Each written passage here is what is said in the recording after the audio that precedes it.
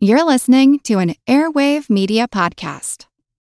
Want to learn how you can make smarter decisions with your money? Well, I've got the podcast for you. I'm Sean Piles, and I host NerdWallet's Smart Money Podcast. Our show features our team of nerds, personal finance experts in credit cards, banking, investing, and more. And they'll help you make the most of your money while cutting through the clutter and misinformation in today's world of personal finance. You'll get clarity on strategies to help you build your wealth, invest wisely, shop for financial products, and plan for major life events. Listen to NerdWallet's Smart Money Podcast wherever you get your podcasts. As a longtime foreign correspondent, I've worked in lots of places, but nowhere as important to the world as China. I'm Jane Perlez, former Beijing bureau chief for the New York Times. Join me on my new podcast, Face Off, U.S. versus China, where I'll take you behind the scenes in the tumultuous U.S.-China relationship. Find Face Off wherever you get your podcasts. Hey everybody, I can't wait to have you guys listen to this episode with my friends Renee and Nee Darko. We are talking about powerful relationships and how you leverage the right people. Although they are a power couple, I think they have a lot to teach us about other types of relationships, including in business and life. Take a listen. I hope you enjoy. Hey, this is Nee Darko. This is Renee Darko, and you're listening to the Earn and Invest podcast.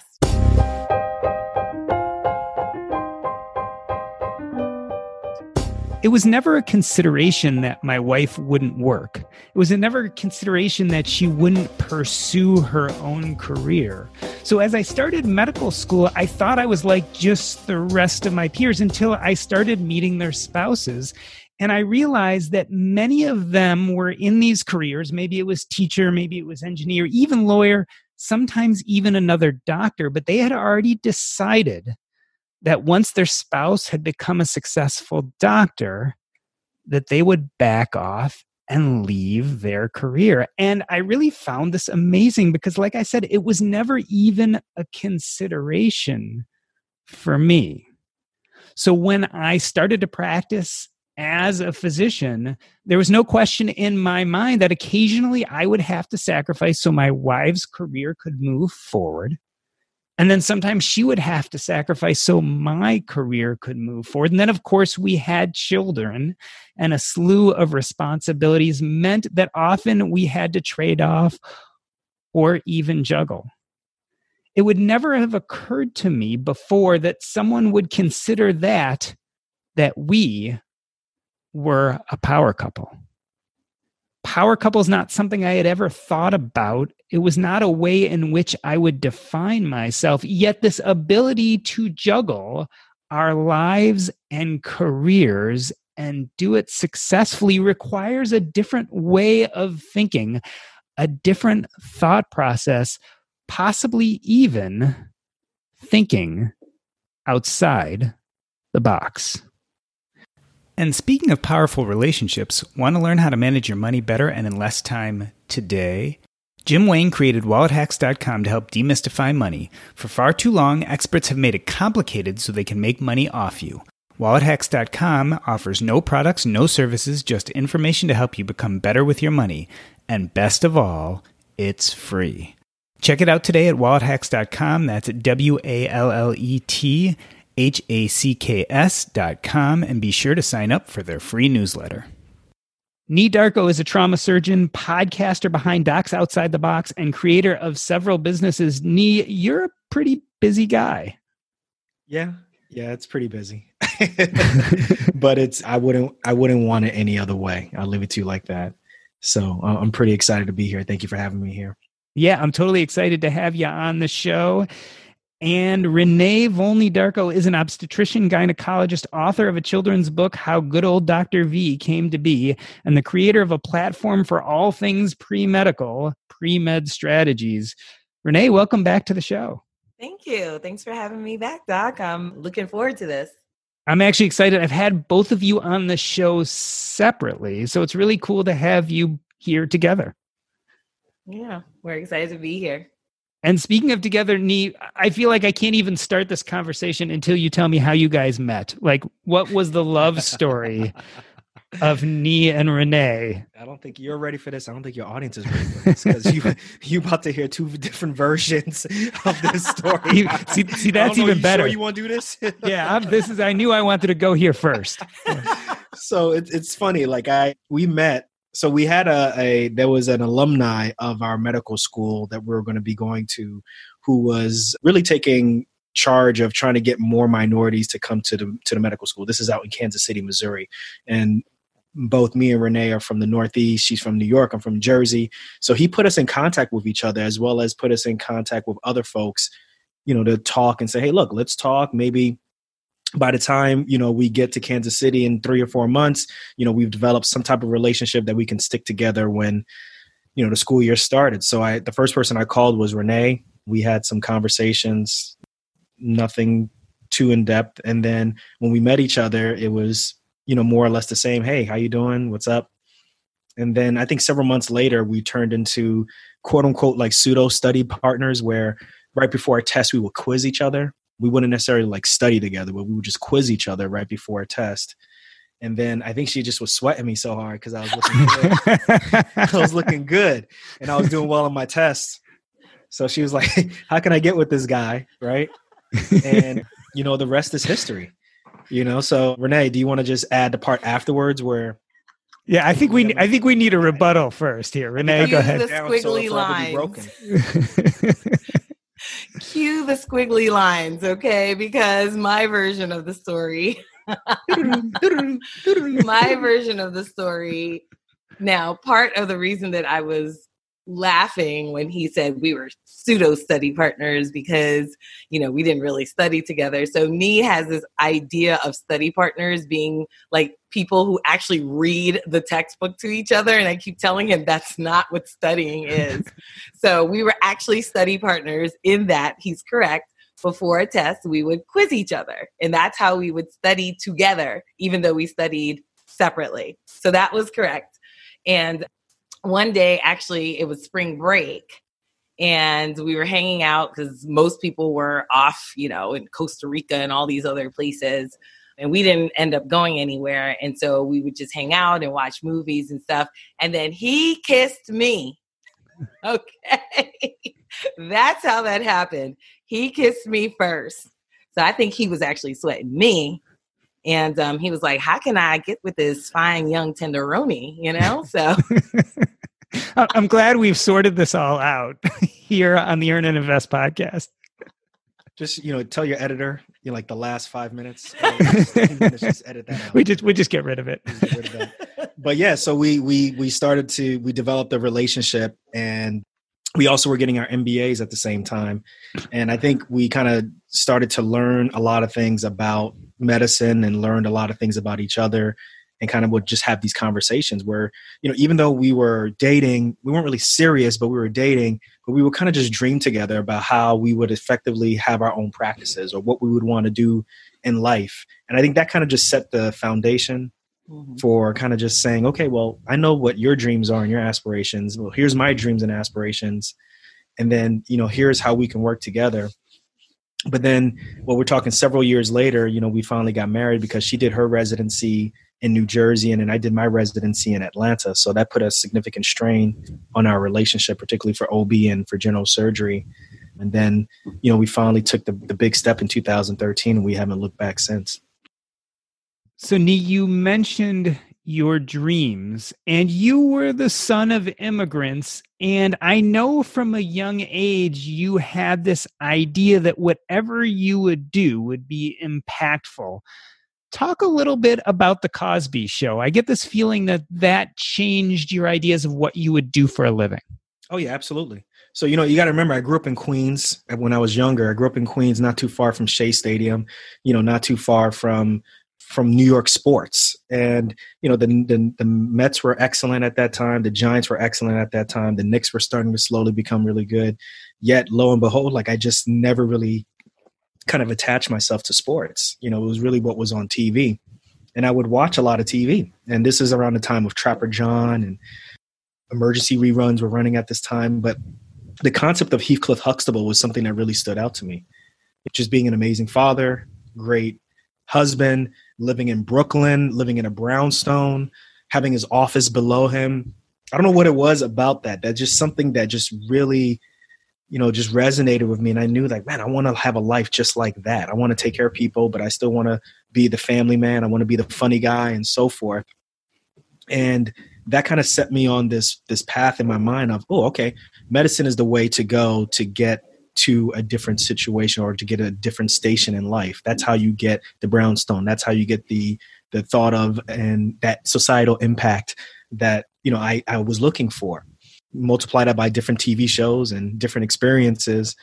And that's where we're here. But that concept of Heathcliff Huxtable was something I have to make sure I clarify that Heathcliff Huxtable concept was very, the concept, yeah. Right. Was very impactful to me. Interestingly enough, as large a figure as Heathcliff Huxtable was in the show, he was matched, if not overtaken, often by his very professional, smart, and successful wife, Claire. Do you think that also played a role a little bit in your modeling of what you were looking for as an adult? No doubt. No doubt. I was, she was my first crush when I was at a certain age, right? Claire Huxtable. Everybody wanted a Claire Huxtable growing up. But if you look at my family life, my mom and my dad, both of them were blue collar workers. They both worked. They never took time off. I believe my mom took some time off early on to raise me and my sisters. But by the time I was really aware of what was going on, my mother was at work. My dad was at work. They never took days off. So being in a household where two parents were working hand in hand was something that was just very normal to me. And as a matter of fact, I remember talking to Renee. I was just like, that's just, you work and I work and that's how we make it work. And that's just kind of been the normal for me. So yeah, absolutely. Claire Huxtable and that interaction was something that for me, I definitely aspired to have. Renee, it sounds like for Nee, he took a very traditional path to medicine. He figured out early in life that's what he wanted to do, and then he pursued it. You've described your path as a little bit more non-traditional. Did you go straight into medicine after college?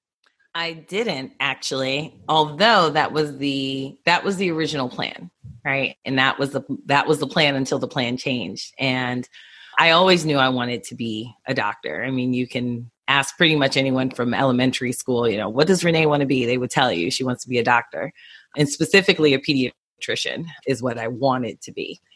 But after, I got into college, things took a little bit of a different path because college and me we just didn't mix very well.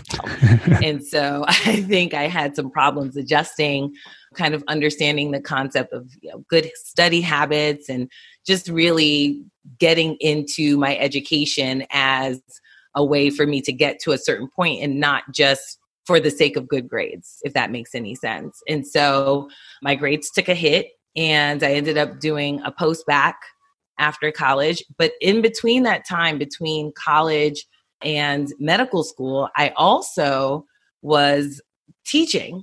I taught high school science and it was like physical science and biology. And so, that was something that I had actually never expected to do. And it was a really good way for me, one, to kind of just enter the adult world, like the real adult world at that point, being responsible for children, being an adult who is supposed to be a role model and responsible for children. But the other thing was that it actually helped me to kind of solidify that I understood enough about science, if you will, to get into medicine, even though it was high school. But, I felt so much more comfortable. I just had that much more confidence being able to go into medical school and say, you know what, I belong here. My guess is it also showed you that teaching was something that you enjoyed, which eventually would become part of your medical and eventually extracurricular career that you pursued. So it's interesting that you learned that kind of early before you started medicine. Oh, absolutely. My very, very, very first job was when I was 10 years old. I was a tutor. Yeah, I was a tutor, and I actually had taken on several tutoring jobs before I think I tutored 4 times between the ages of, well, actually probably 5 because I was a TA as well at one point. But I've had like about 5 tutoring teaching jobs between the age of 10 and 25.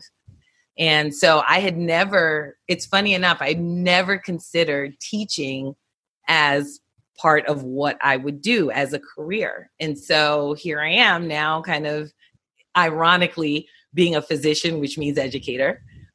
Here I am, with this, other career, if you will, teaching pre-meds how to get into medical school. Nee, it sounds like Renee, before she entered medical school, realized this other talent for teaching that wasn't specifically medical care. You describe becoming a doctor and realizing, in a sense, that you were in a box. Tell me about some of the role models that you had that made you think that medicine, the practice of itself, was a little bit limiting. It's a good question. Well, that definitely was not what you saw on TV, right? Everybody, Heathcliff Huxtable had his own clinic. Doogie Howser had his own thing going on. All of these doctors, just in my impression of watching TV, and at this point, you got to remember, I'm still very naive at this point, they were in charge. They were autonomous. That wasn't what I saw when I became a resident, right? So right when I became an intern, I realized the hierarchy, and I knew how restrictive it was. But then also at the same time, I started to see how restrictive it was for my attendings during M&Ms and the decisions that they were making during M&Ms, particularly as I started to go up in the hierarchy of residency, right? I would remember attendings telling me, well, we're going to do this so that nobody says anything about it in M&M, right? And I'm like, well, what difference does it make? Who cares? Like, this is a decision that you're making. And then I would see M&Ms and I would see those questions come up and I'm like, oh, I see how it is. It didn't bother me until, up until fellowship and even past fellowship, that once I became an attending, I started to realize that the thought process of practicing to make sure that someone else is not going to critique on Monday morning quarterback became so, I don't know how to explain it. It just was all I thought about to some extent, that it really started to choke the joy out of medicine. Throw on top of that, the decisions that I've wanted to make in terms of antibiotics or what type of therapies would be judged by what's on the formulary or what the CEO decided what was important or not, what they were going to have. It was just all of these things that didn't correlate with how I thought about medicine when I was younger. It became really frustrating. What Nee is talking about is M&Ms, our morbidity and mortality rounds, where doctors talk about cases that went in the wrong direction and critique what was done. Nee, you mention structural problems with medicine and how that led to some discomfort for you in your role.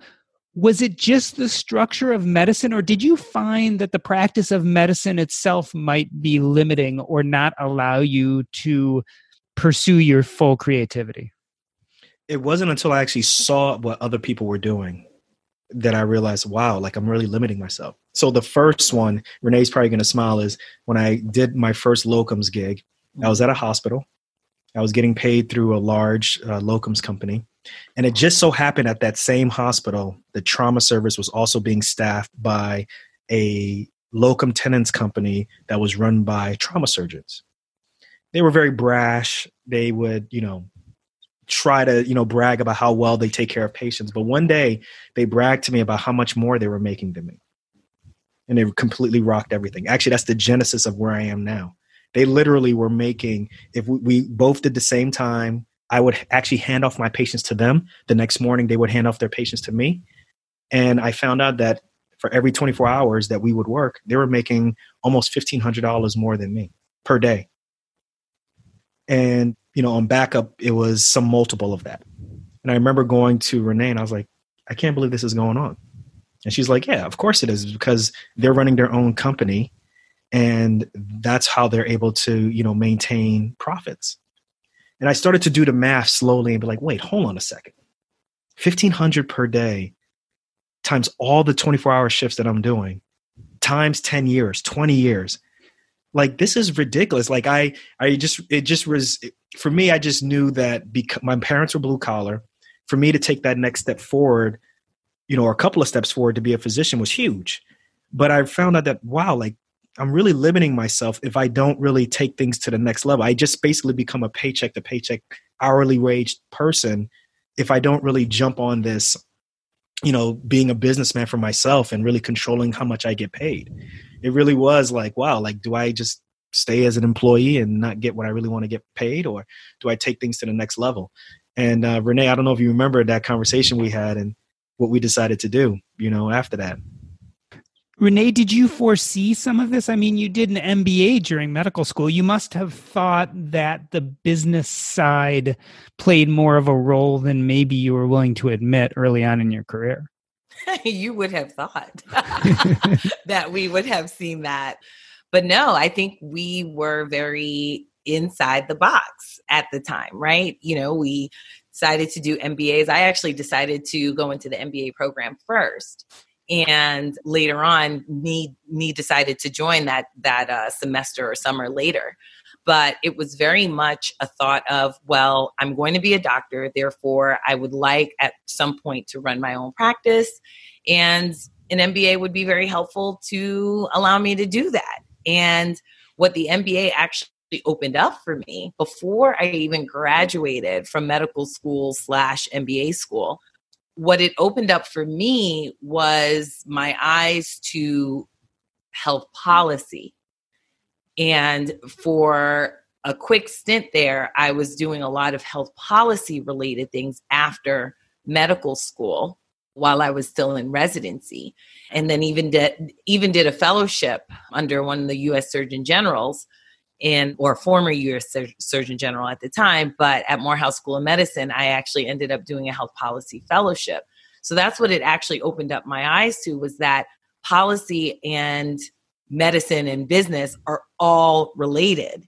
And so what I then realized was I don't want to open my own practice, actually, because if I do, my hands are going to be tied. I mean, the whole point of doing the MBA was so that I could have some autonomy over my own practice, over my own business. And then I realized, wait a minute, the government is going to creep their way into my practice. And that for me was a deal breaker. So that's how we initially saw the MBA, but it definitely wasn't something where we thought we would be entrepreneurial past your own practice. I think Renee actually, because she did her residency and finished it before I did, she was able to do locums first. And she was aware of these discrepancies with numbers first. And she told me about it, but I really wasn't paying attention. I was in fellowship at that point. But it really hit home when I started talking to her about the math.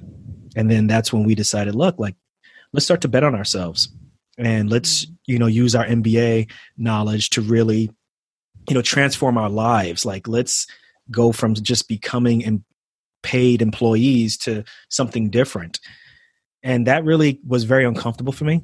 I think it was kind of a little bit uncomfortable for Renee, but more uncomfortable for me because I just had to really depart from the old way of thinking about being a physician and really looking at it from this is how I want my life to be. It just so happens I'm a doctor, but this is really my life. Whereas I was always pursuing just to be a physician, and that was it. Mm-hmm. That was a big change for me. Let's talk a little bit, Nee, about that bet that you guys had to make on yourself. So Renee is at this point where she gets into public policy. She starts seeing that the practice of medicine itself probably won't fulfill her needs. You do this locum tenens. You meet these trauma surgeons who are running their own business. You realize there's a better way to do it. I imagine that there's this huge hurdle standing in your way, and it is medical school debt.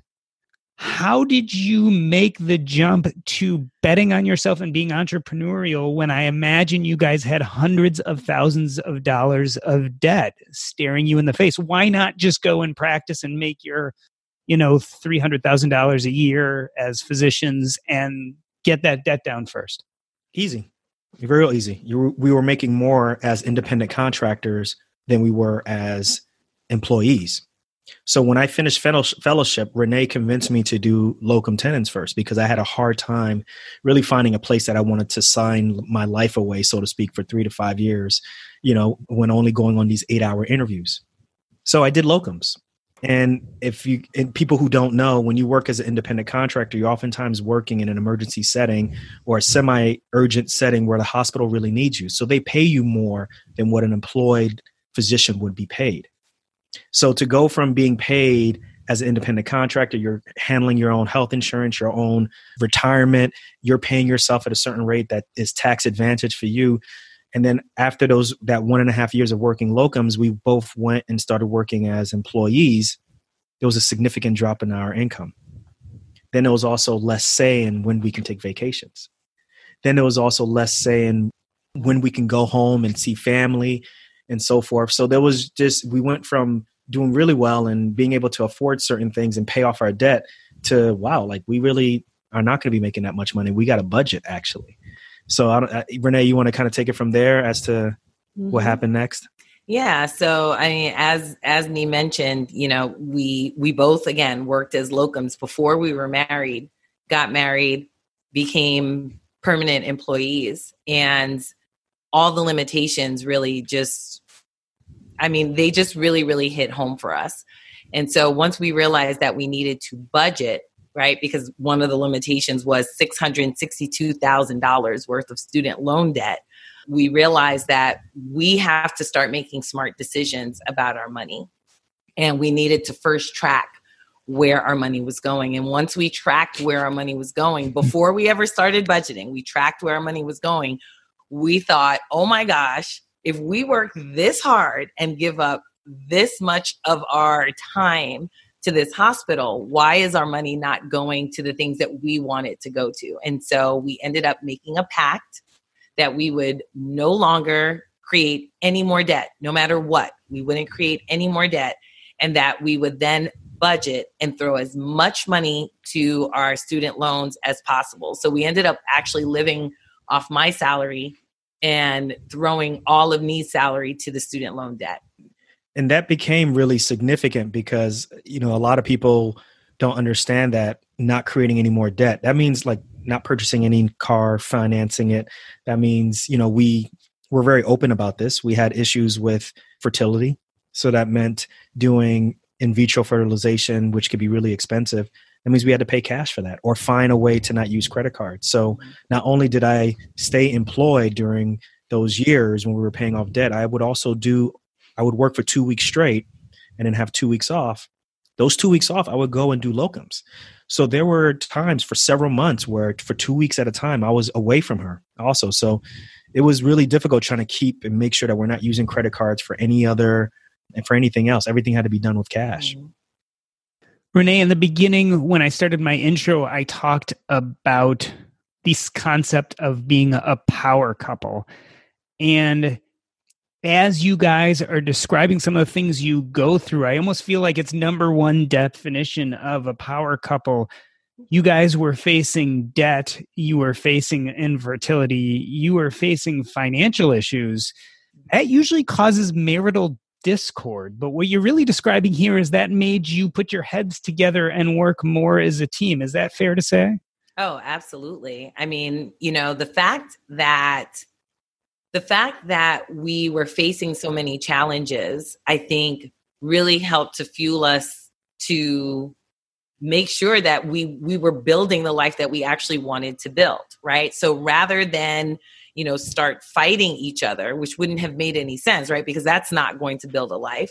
We decided, well, let's just put our heads together. We're two smart people and we can figure this out. And there's really no need to argue about, this debt, that debt, this purchase, the other purchase, if we just work together. And, one of the things that I say when people ask, well, how did you both get on the same page?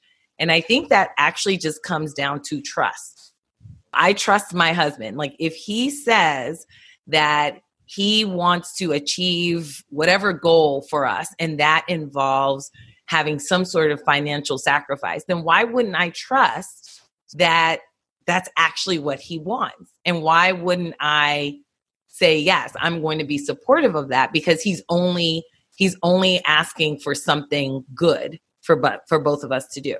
So I think it just comes down to trust. If you trust that your spouse or your partner wants what is best for you as a couple, then it doesn't become very hard to become on the same page. In the first half of the show, Renee and Nee talked about their prospective career paths. After the break, we discuss how they balance their separate ventures. But first, want to learn how to manage your money better and in less time today? Jim Wayne created WalletHacks.com to help demystify money. For far too long, experts have made it complicated so they can make money off you. WalletHacks.com offers no products, no services, just information to help you become better with your money. And best of all, it's free. Check it out today at WalletHacks.com. That's WalletHacks.com. And be sure to sign up for their free newsletter. Nee, let's talk a little bit about balance. Fast forward years, you both have your own private businesses. You both have your own podcasts. You both have written your own books.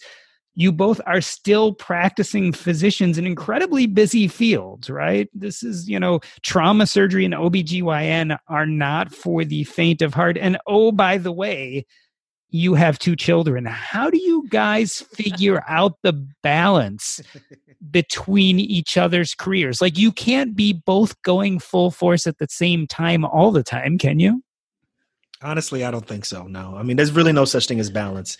We just make it work the way how we just make it work. And if I was to tell people, like, there's we have a calendar that we follow and it has the exact amount of days that I need to work versus equal amounts how much that she works, and it works out perfectly, I'd be lying to you. Like, it doesn't work that way. The key things, it boils down to trust, right? Like, for me, I know that, I trust my wife. And when she said that she wanted to shift a little bit more towards being at home, but still wanted to practice, then I knew for me, the biggest things that we really need to work on is making sure that we had complete debt out of the way. We had enough of an emergency savings fund so that if she wanted to take a significant amount of time off, she could without feeling the pressure to come back. But I also knew for me, I still enjoy what I'm doing. I want to continue to keep going. So I had to figure out a way to make it work. So we decided to make a pact that was really simple and straightforward. When you work, or when I work, she doesn't work. When she works, I don't work. Simple as that. And it makes it a lot easier for her to pick the days when she wants to work. I make sure that I'm off. And then when I'm working, she's not off. And then it also helps to make sure that there's always someone home with the kids, so that the kids aren't constantly at childcare, which also helps reduce child costs also. So we've decided just to make the family the most important thing. And then the spokes come out from there, like the professional aspirations that we want, some of the hobbies that we want to do, all of these different things come from the family unit. Because I think if you ask us, if you want to look deeper and look at the below the surface, within my family experience, that was the key. Like, the family was the most important thing. The profession really was important, but it wasn't as important as making sure that my mom, dad, and my sisters all were good. And I'm sure Renee can say the same thing also. So that translated to us also. So if me and Renee are struggling internally and we're having issues, then I can't concentrate on my business well. I can't concentrate as much as I can at work or with my podcast. So we always try to make sure that home base is taken care of. Yeah. And I would definitely echo that. Our family unit is definitely the most important part of our lives. And in particular, I would even argue that, the relationship that we have, the two of us have, is actually even more important than the family unit as a whole, because we're the foundation upon which our family is built. And so we definitely put each other first. And so then that way our children can get the benefit of both of their parents. And, it really does help us to structure just the way that we live and prioritize the things that are very important for us as a family. So, Renee, I love this metaphor of the spoke and the hub, with you guys, your relationship being the inner core of that hub, and then your family coming around it, and your ventures being those spokes. So you have things like Docs Outside the Box, the podcast, and that's one of those spokes. And Pre-Med Strategies is another one of those spokes. Do you guys look at those ventures as belonging to one or the other of you, or is it more that you now work jointly on all of them together? I see lots of laughing and smiling when I ask that question. Me, I'll let you answer this question. No, you go first. So, one half. so the real answer is it's all one big venture for all of, for both of us. Now, obviously, our passions are very specific. So my passion is with pre-meds and his passion is more with just kind of teaching docs how to live more outside the box. However, we see both of our businesses as kind of the family businesses. And so the reason that we were laughing is because, well, I don't know if people know this about my husband. He's very competitive and he's very, what's the word I'm looking for? He likes to have ownership, of things, right? So, we're laughing because we've had discussions back and forth with especially his podcast, his business, and just how it's managed. And so I definitely help with the podcast, but he runs that show. He definitely runs the show. Whatever he wants, that's the way that it goes. He's shaking his head no, but the answer is. Aren't you the business manager? I just manage the business that you tell me to manage. So, Nee, I'm going to put you on the hot spot here a little bit. I mentioned that if I was to look at power couples, right, rule one is that they grow from adversity, the way you guys did with debt and realizing an infertility and realizing that you had to do things differently if you wanted to succeed in your careers. I would say if there was a second definition that goes along with power couples is that they complement each other or learn from each other. Tell me some of the things you've learned when it comes to business from being married and working with Renee.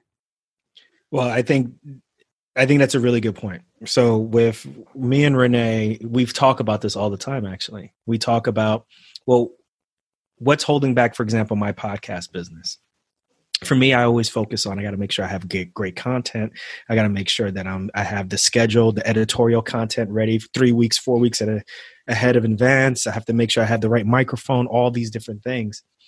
She thinks about things. Okay, so where are you going to be a year from now? Where's the podcast going to be?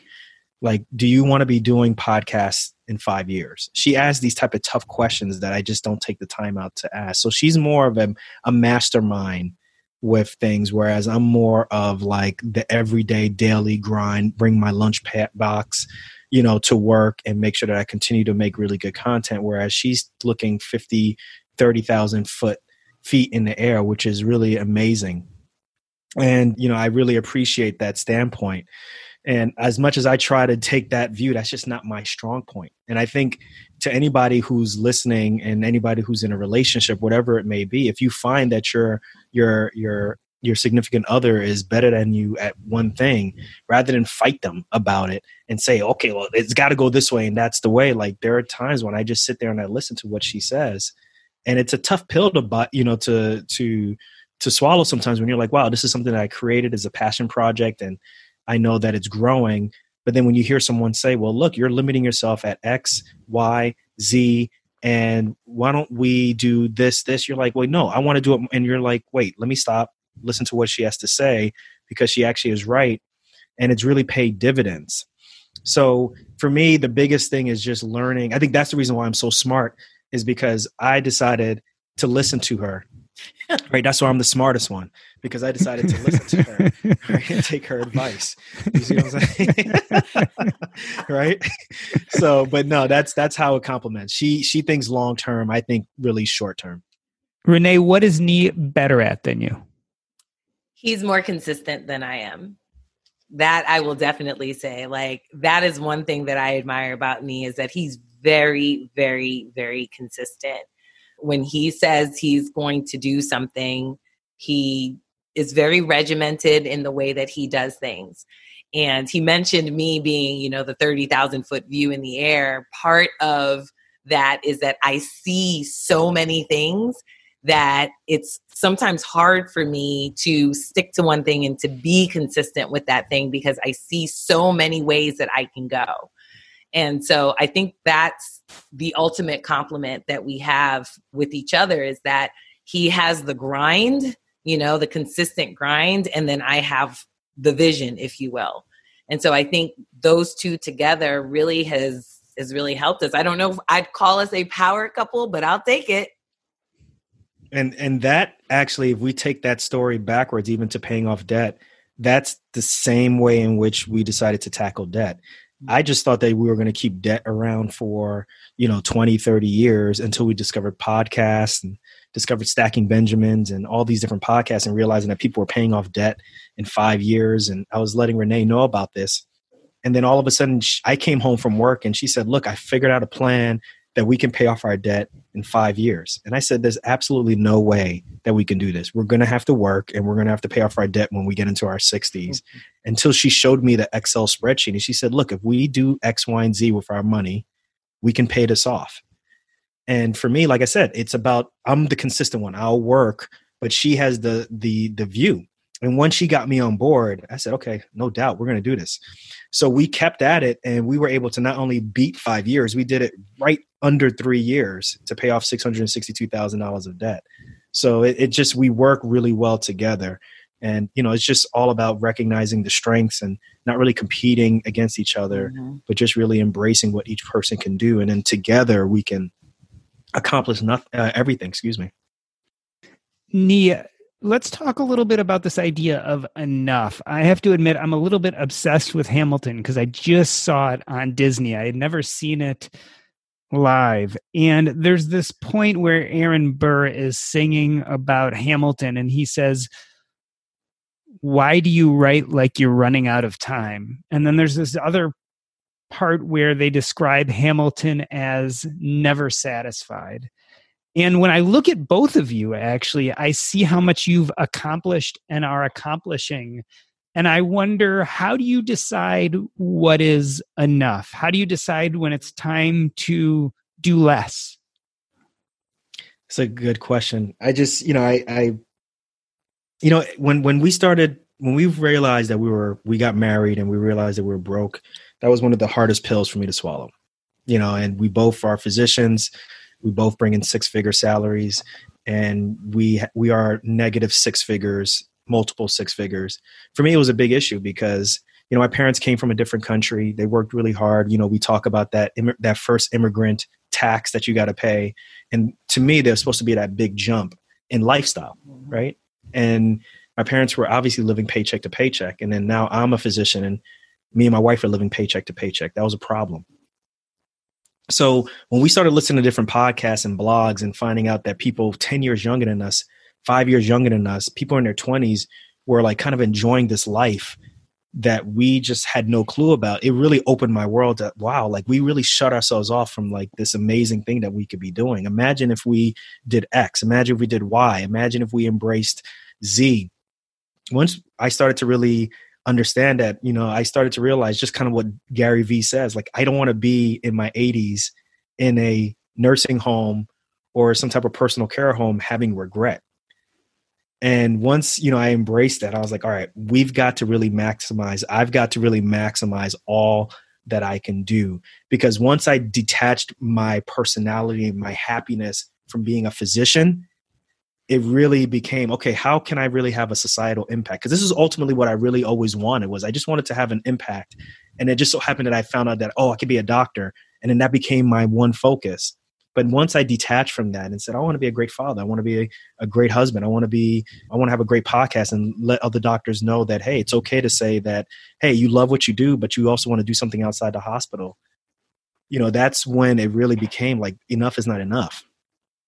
Renee, Nee just did a really funny thing. He said, we have to maximize. Then he corrected himself and said, I have to maximize. I'm just wondering, I always get this feeling that you're a little bit more zen about these things, that maybe you don't feel that constant push that Nee does. Yeah, I'm definitely. So the difference between me and Nee is that I'm much more of a risk taker, I think, than Nee is.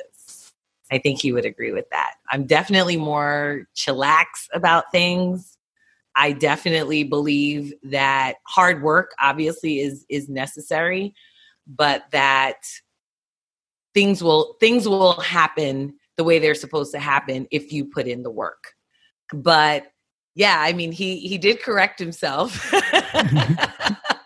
I did realize that as well. But there is a we in there. And, the we again is just us kind of realizing that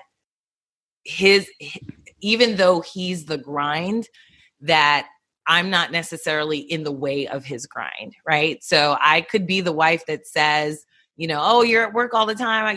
Why are you always at work? And that would definitely impact whether or not he would be able to grind as hard as he does, right? Same thing with me. If he said, well, why do you want to be home with the kids most of the time? And, you should just go to work every day like me, then that would definitely affect the way that I do things. And so I think there is a we in that we support each other in the way that we individually function. And I think that's kind of where, maybe that's where the correction was, but but as far as your question as to when will enough be enough, it will never be enough. I think that's kind of it for me. I am a person who likes options.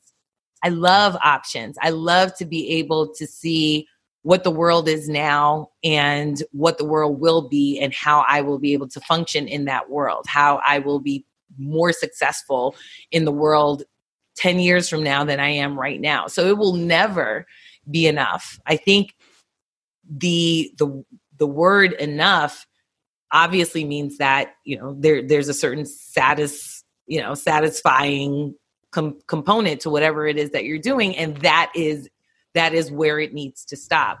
And for me, it's just, no, let's see how far we can push this thing. So, Nee, I think there are probably a lot of aspiring power couples out there. And certainly it sounds like life can get pretty insane.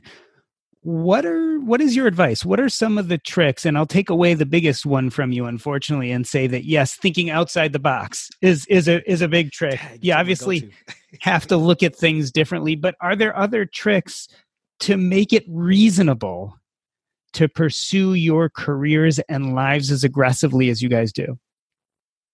I think the biggest thing right outside of you stole my thunder, obviously was, just making sure that whoever you're with, even if you're by yourself, the key thing is to remember that you always constantly have to push yourself by thinking bigger. If you're by yourself, that means finding virtual mentors, listening to podcasts, watching YouTube videos, reading books, looking and always surrounding yourself with positive information or positive people who are constantly pushing the envelope, right? So that you always feel like you need to do the same thing. If you're in a relationship, dreaming together with your spouse, with your partner, and just thinking about, okay, where we are right now should not be static. Like, we have to always continue to get better, and realizing that, like, my dreams should not necessarily supersede your dreams, because that's where you start to get resentment.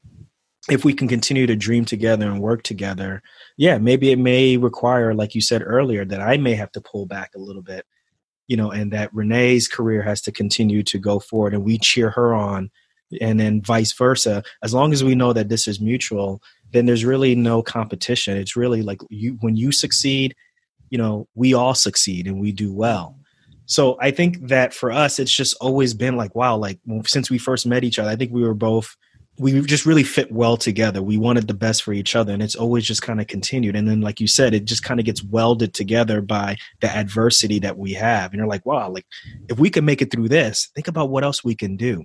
So we're not perfect at it, right? Like and that's the thing. People think, oh, well, like, you take your kids to school and then you go to work and then you go to locums and then you do this podcast. It's perfectly in this schedule. No, not. There's arguments between us. There's times where things get overscheduled. Like, how did you schedule this? I have to cancel it, but ultimately it's never personal. It's just, okay, well, we'll just make it work and go from there. Renee, other advice to aspiring power couples, other tricks? I think, again, it just goes back to trust each other. Trust that you both want what is the best for each other and for you together. And that definitely can be challenging at times, because what you both think is best isn't always congruent, right? And so if you figured out that you are two smart people and you were smart enough to pick each other, then that means that you both have to sit down and figure out the plan together. And so you have to be able to trust that there's no ulterior motive beyond, I want what is best for us as a unit. And so that's where I would say, power couples actually succeed. So here's a good example. Like, we've decided to go into real estate as an investment property, as an investment vehicle. So we're looking for that right now. But I know for me, like doing all the numbers, doing the research, that's not really my passion right now. Renee is extremely passionate about that right now.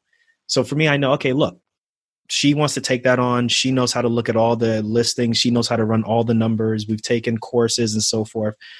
That's just not where I'm at. Right now, I'm at the point where I'm like, well, if I work, maybe I can continue to provide the down payments that we need to get the homes that Renee looks up, does the research on, and then we decide together we're going to move forward on that. So we're both kind of just relying on our own strengths and just saying, okay, together as a team, we combine and form Voltron, and make this work. But it's really important to recognize and feed each other's strengths and just let each other be that person. She's very analytics, numbers based. And we just had a conversation earlier today about an offer we're putting in. She's talking. I'm just like, okay, all right, let's get to the point. You got this. I trust you that you did the numbers right. So should we move? Yes or no? And then she says yes. And I trust her and we move, so. Renee, what does life look like in 10 years for the Darcos? In 10 years. So Nee's smiling right now because he has this way of antagonizing me by telling me how old the kids will be in 10 years. So that way I can know that they're not going to be babies anymore. But 10 years from now, I would say we are maybe living in a different country, maybe, at least part-time. We are practicing medicine much, much more on our own terms, probably in a way that is more mission-based than, not even so much locums, just literally medical missions. And that our respective businesses are sustaining us. And we're teaching our children how to have ownership, how to be owners and not just consumers. And we're actively teaching them how to make money work for them. And, I think that's what that looks like for us. Nee, any big bucket list items you're looking to check off in the next 10 years? Yeah. Can I put the Tesla on there? You certainly can. No, she won't let me. But no, we definitely, for me, I want to go back to do a family trip in Australia, New Zealand, and Bali. We did that for our honeymoon. We did it for a month. And we would love to take our kids and do it again before we get too old. So that's the big thing for us. Or at least for me, that's the big thing I want to take off. Mm-hmm. Well, I'm really excited that you guys came onto the show today. You are a perfect example of what happens when two people form a united vision and tackle life together, what I would call a true power couple. Renee, for the audience, if they want to know more about you or your businesses, where can they find you on the internet? They can find me at Dr. Renee Darko. That's DRRENEE DARKO. That's all over the internet, all over social media. And then you can do drreneedarko.com if you want to visit my website. And Nee, if people want to learn more or contact you, what's the best way to reach you? Sure. So on social media, my handles are Dr. Nee. That's NII Darko, DARKO. And then if you want to know about the podcast, if you want to know about what programs I'm doing, just go to drneedarko.com. This has been the Earn and Invest podcast. On behalf of myself, Doc G, I'd like to thank Nee and Renee Darko. That's a wrap.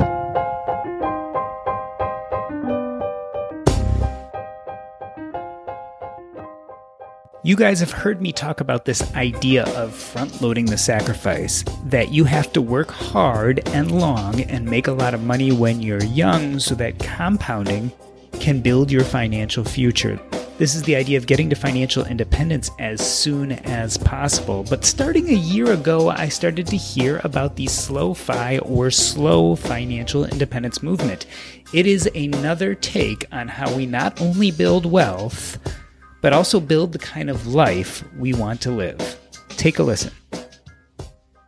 So I am so excited to be back with Jessica from the Fioneers, and we are going to talk about slow financial independence. She has a Facebook group called the SLO-FI Community, as well as has been writing about this for a long time.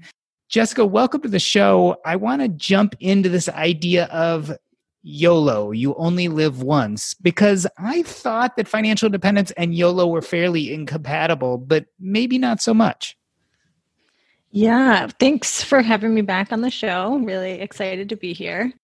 In terms of financial independence and YOLO, I also thought they were incompatible. When I first heard about financial independence, right? My husband was much more of the saver, wanting to pursue FI. And I was like, I only live once, so I want to take the trip and go to the restaurant and do the things, right? And I think over time, my perspective has shifted to see, like, as we've gained more financial freedom, that gaining financial freedom is actually the thing that enables you to live your best life, right? And so for me, there was this moment of realizing that I could stay in a toxic job, right? Or, right, realizing that, like, I could stay in a toxic job, or I would be able to, like, quit that job, take a leave of absence if I needed to, all of that. And that was really, I think, the moment for me where I realized financial freedom actually is the thing that helps us improve our lives. It's funny because a lot of people, when they first come across FIRE, financial independence, retire early, it doesn't sound so pleasant. And in fact, I think it's a big turnoff when you first learn about that. You felt that too, is that right? Mm-hmm. Yeah.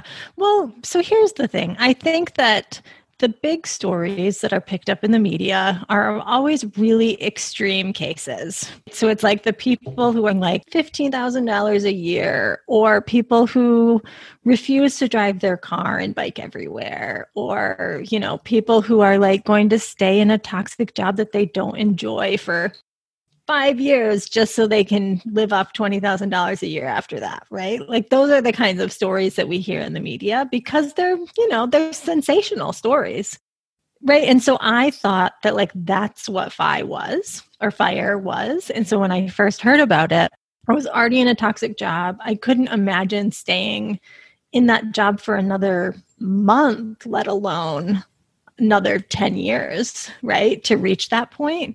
And so I felt like it wasn't for me. And then it wasn't until I started to hear stories and meet other people in the financial independence community who weren't living lives in such an extreme way. I actually think most people who are pursuing financial independence are not living in such an extreme way. We just don't hear about their stories in the news, right? Or in, like, the mass media, or they're not the people who are, like, put at the forefront of the movement.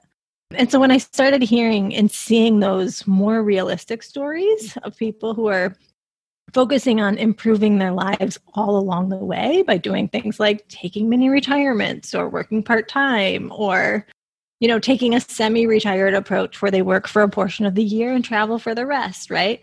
Like, seeing those kind of stories got me, like, thinking, like, yeah, this could be for me, because I wasn't willing to sort of sacrifice my current time for future happiness. I needed both. So again, going back to YOLO, you only live once, you weren't willing to sacrifice today, which is often what that kind of traditional FIRE, almost fad diet sounding pattern is you have to give up everything for some time way out in the future that may or may not come. Your answer tended to be what you call slow-fi. You're the first person I've heard use that term, or the first person I really saw bring that concept out. What is the slow-fi concept, and how does it solve this YOLO versus fad diet living? Yeah, so the concept of slow-fi is that, yes, you're pursuing financial independence, right? But at the same time, you're intentionally using the financial freedom that you gain along the way to design your life now, right? And to improve it now, right? And so slow-fi isn't specifically a number or a specific approach to FI, right? It's much more of a mindset, this belief that like the journey should be as remarkable as the destination, right? And so that, could mean different things for different people. So like slow-fi means you're finding your own unique path that's going to make you happy and energized and fulfilled. So that could be finding a better job, something you enjoy more, right? That could be working part-time or seasonally. It could be taking a sabbatical or mini retirement. It could be becoming an entrepreneur or a freelancer to have a much more flexible work life. Or, it could be negotiating a remote or really flexible work arrangement at work so that you can travel nomadically, right? There's so many like different options.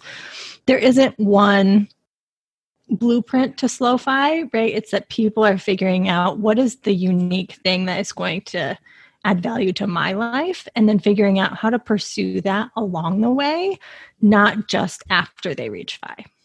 And as you developed your ideas about slow-fi and wrote about them on your blog, The Pioneers, are you finding that people find that more palatable than what was out there before?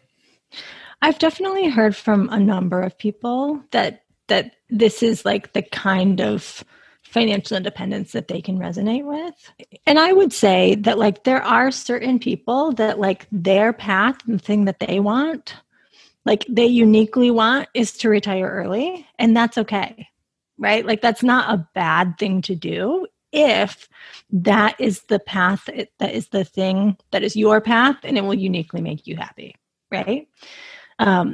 What I don't want people to do is sort of blindly follow that traditional FIRE narrative, right? And say like, oh, well, that's better than the other traditional narrative, which is work 40 years, save, and hopefully you can retire someday, right? It's saying that's not enough to just flip it. It's saying, let's figure out how to write your own life script of what's going to be uniquely fulfilling for you. So in a sense, you're almost taking the goal away from a number and really transitioning it more into your current lifestyle. And that seems to be the difference compared to what people were doing before, which is they were creating this number, $1 million or $2 million, and that became the end-all, be-all goal. For you, that's less important than creating those kind of everyday goals of living the way you want to. Yeah. And I would say that's the priority. And at the same time, we are focused on making sure that we will be, set and secure financially in the future. Right. But I think that those things go hand in hand, because I would not have been able to take 6 months off of work to recover from a health problem. I would not have been able to decide to work part-time, right? I would not have been able to, like at this point, I'm considering maybe within the next year, I quit my full-time work and do full-time, not full-time hours, but full-time entrepreneurship. And those are choices that I would not be able to make to, sort of align with my ideal lifestyle if I had not been working toward financial independence. Like financial independence has enabled me to make those decisions. The other really cool thing about this idea of slow financial independence is we know that slow, meaning taking many and many years, can also take advantage of compounding, right? So as you are taking this slow path to financial independence, as you are living a little bit for today as well as living for the future, your investments can keep on compounding and growing in the background. Tell me what this term Coast-Fi means and how that came to be. Yeah, so Coast-Fi is when you've saved enough in your like investments or retirement accounts that if you don't add another dollar and you leave it untouched until the traditional retirement age that you want, that it'll grow to provide you with a comfortable traditional retirement. Right. And so that's right. There's a basic compounding formula that you can use for that. And the great thing about it is when you get to a point where you realize like, okay, my traditional retirement is set, right? There's a few choices you can make, right? Like one of them is you can continue to save. And that basically means you're no longer saving for retirement. You're saving for early retirement, right? The second thing that you can do is you could say, I'm going to scale back and only cover my cost of living, right? And so you could say, I'm going to work part-time or I'm going to become an entrepreneur and I'm just going to like cover my actual costs and leave my investments to grow to provide me with that comfortable traditional retirement. Or you can use it as like, somewhere in the middle, right? And so you could use it as a way to say like, wow, this gives me a feeling of freedom that enables me to scale back, even if I'm not ready to scale back completely to only cover my cost of living, right? So for us, realizing that we were Coast-Fi made it really easy for me to decide to scale back to working part-time and cutting my income in half, because we still were going to be saving quite a bit. And we knew that we actually didn't need to save anymore. Right. And so that was, I think, an important feeling of freedom to be able to make the shift, even though we haven't sort of shifted to that full Coast-Fi lifestyle. What I love about using this idea of Coast-Fi is we always talk about the dangers of YOLO, spending your money too quickly because you only live once. But there's another danger out there called the once I have syndrome, which means that you put your life on hold until you have a certain amount of money. Once I have $1 million, I'll take some time off. Once I have $500,000, I'll travel more. That can be just as dangerous as what we traditionally call YOLO. And it sounds like Coast-Fi is a real healthy way of dealing with that so that you're not always stuck on the future. You're letting your money do what it needs to do on its own, but then can enjoy some things today. Yeah, one interesting thing. So I think of this statement that someone shared with me. I think it's like a Marine statement that's like, slow is smooth and smooth is fast. And, someone brought that up recently. So we were just sort of redoing our financial independence plan. So we created one, 2 years ago and we just started our journey. It was before I decided to work part-time, right? All of those things. And our baseline number 2 years ago was that we would be able to like reach financial independence in 11 years. Right. And then we were like, okay, we'll speed that up by increasing our income, decreasing our spending, whatever. And we actually just looked at those numbers again. I cut my income by 50%, like soon after, like about 2 months after we created that plan. We realized that our financial independence timeline now, 2 years later, is actually down to 7 years, which is crazy, yeah. Right? But part of it was because like I was no longer miserable. Like I was no longer completely burned out. And we weren't doing the same level of emotional spending that we were doing. Right. And so we were able to save like over $1,000 a month on things like convenience, travel, all of those, eating out, takeout, like that kind of thing without hardly even noticing it. So that was part of it was we were able to cut our expenses significantly without hardly realizing it just because our lives were better.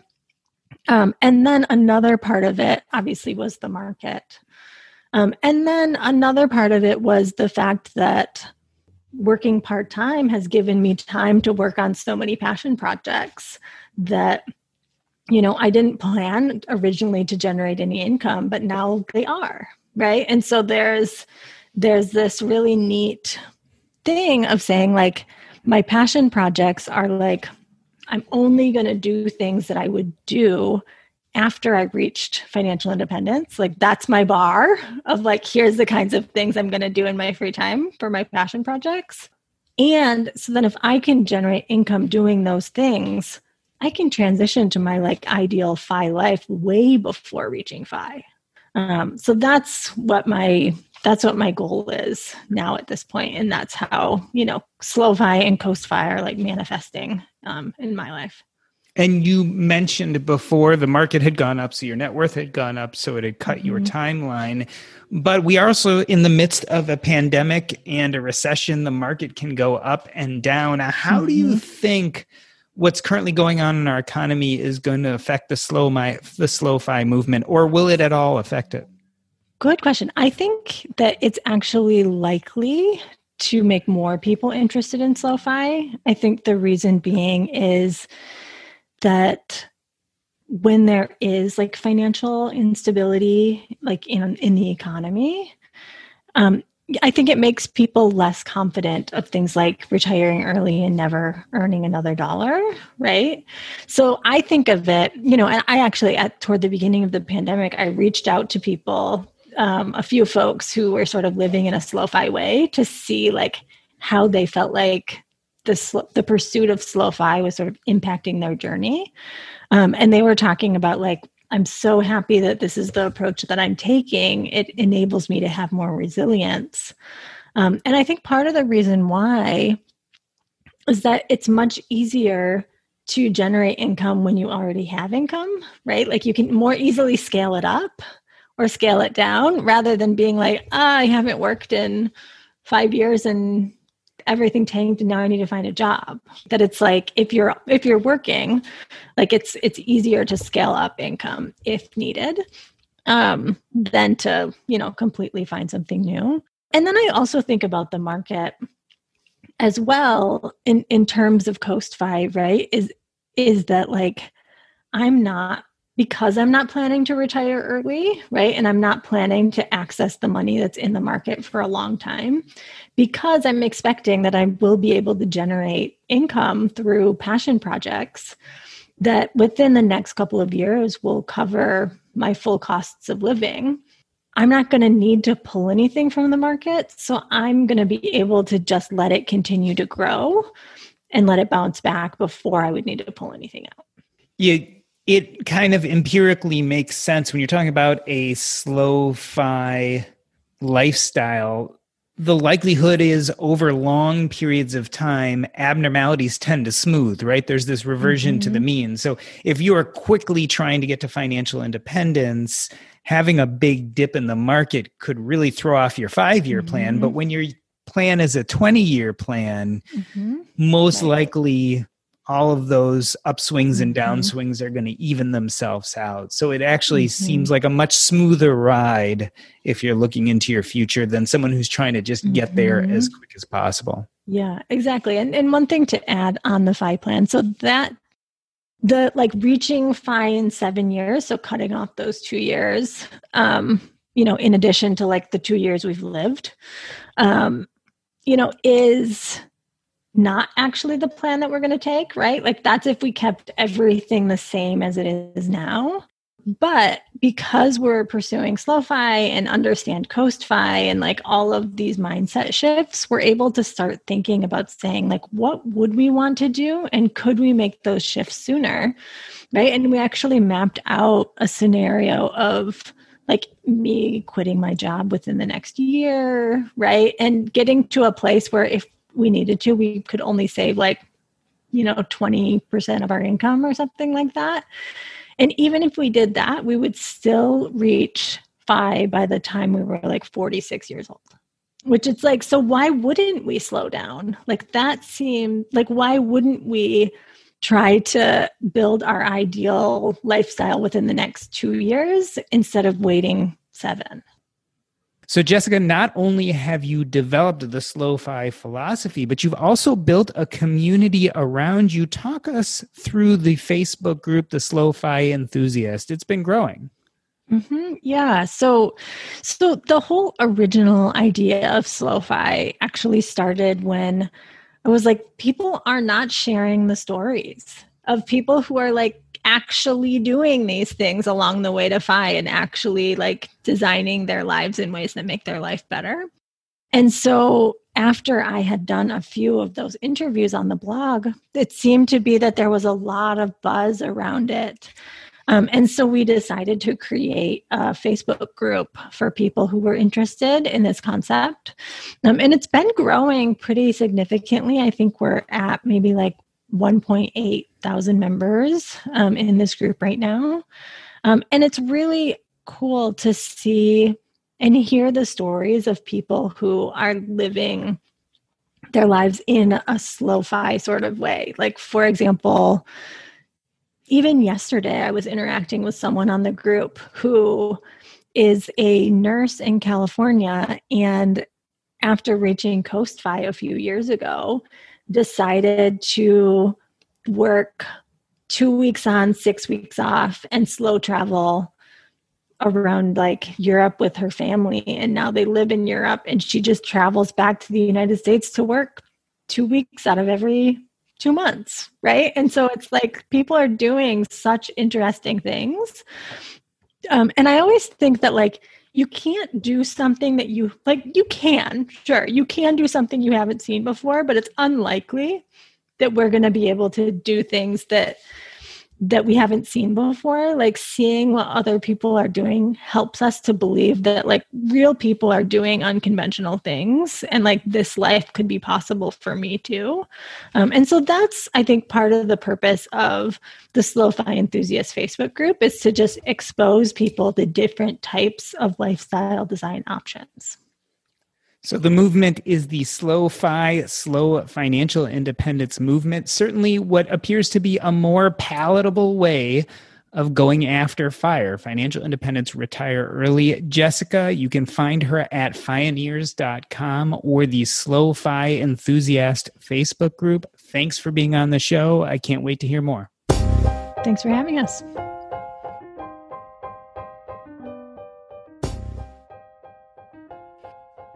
That was so much fun.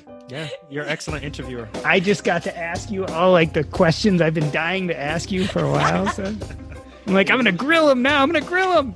Yeah, you're good at interviewing. That was really good. Yeah, I have to tell you, I love interviewing people. To me, that's the thing I think I want to do with the rest of my life. Nice. You should have your own talk show. Well, you kind of do already. You guys are great together. I love the interaction. Very smooth and easy to have you both on together. Oh, thank you.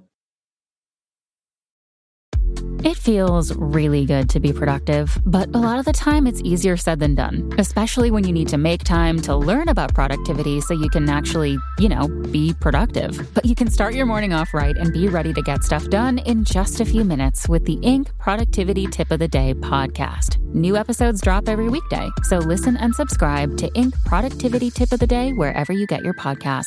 That's Inc. Productivity Tip of the Day wherever you get your podcasts.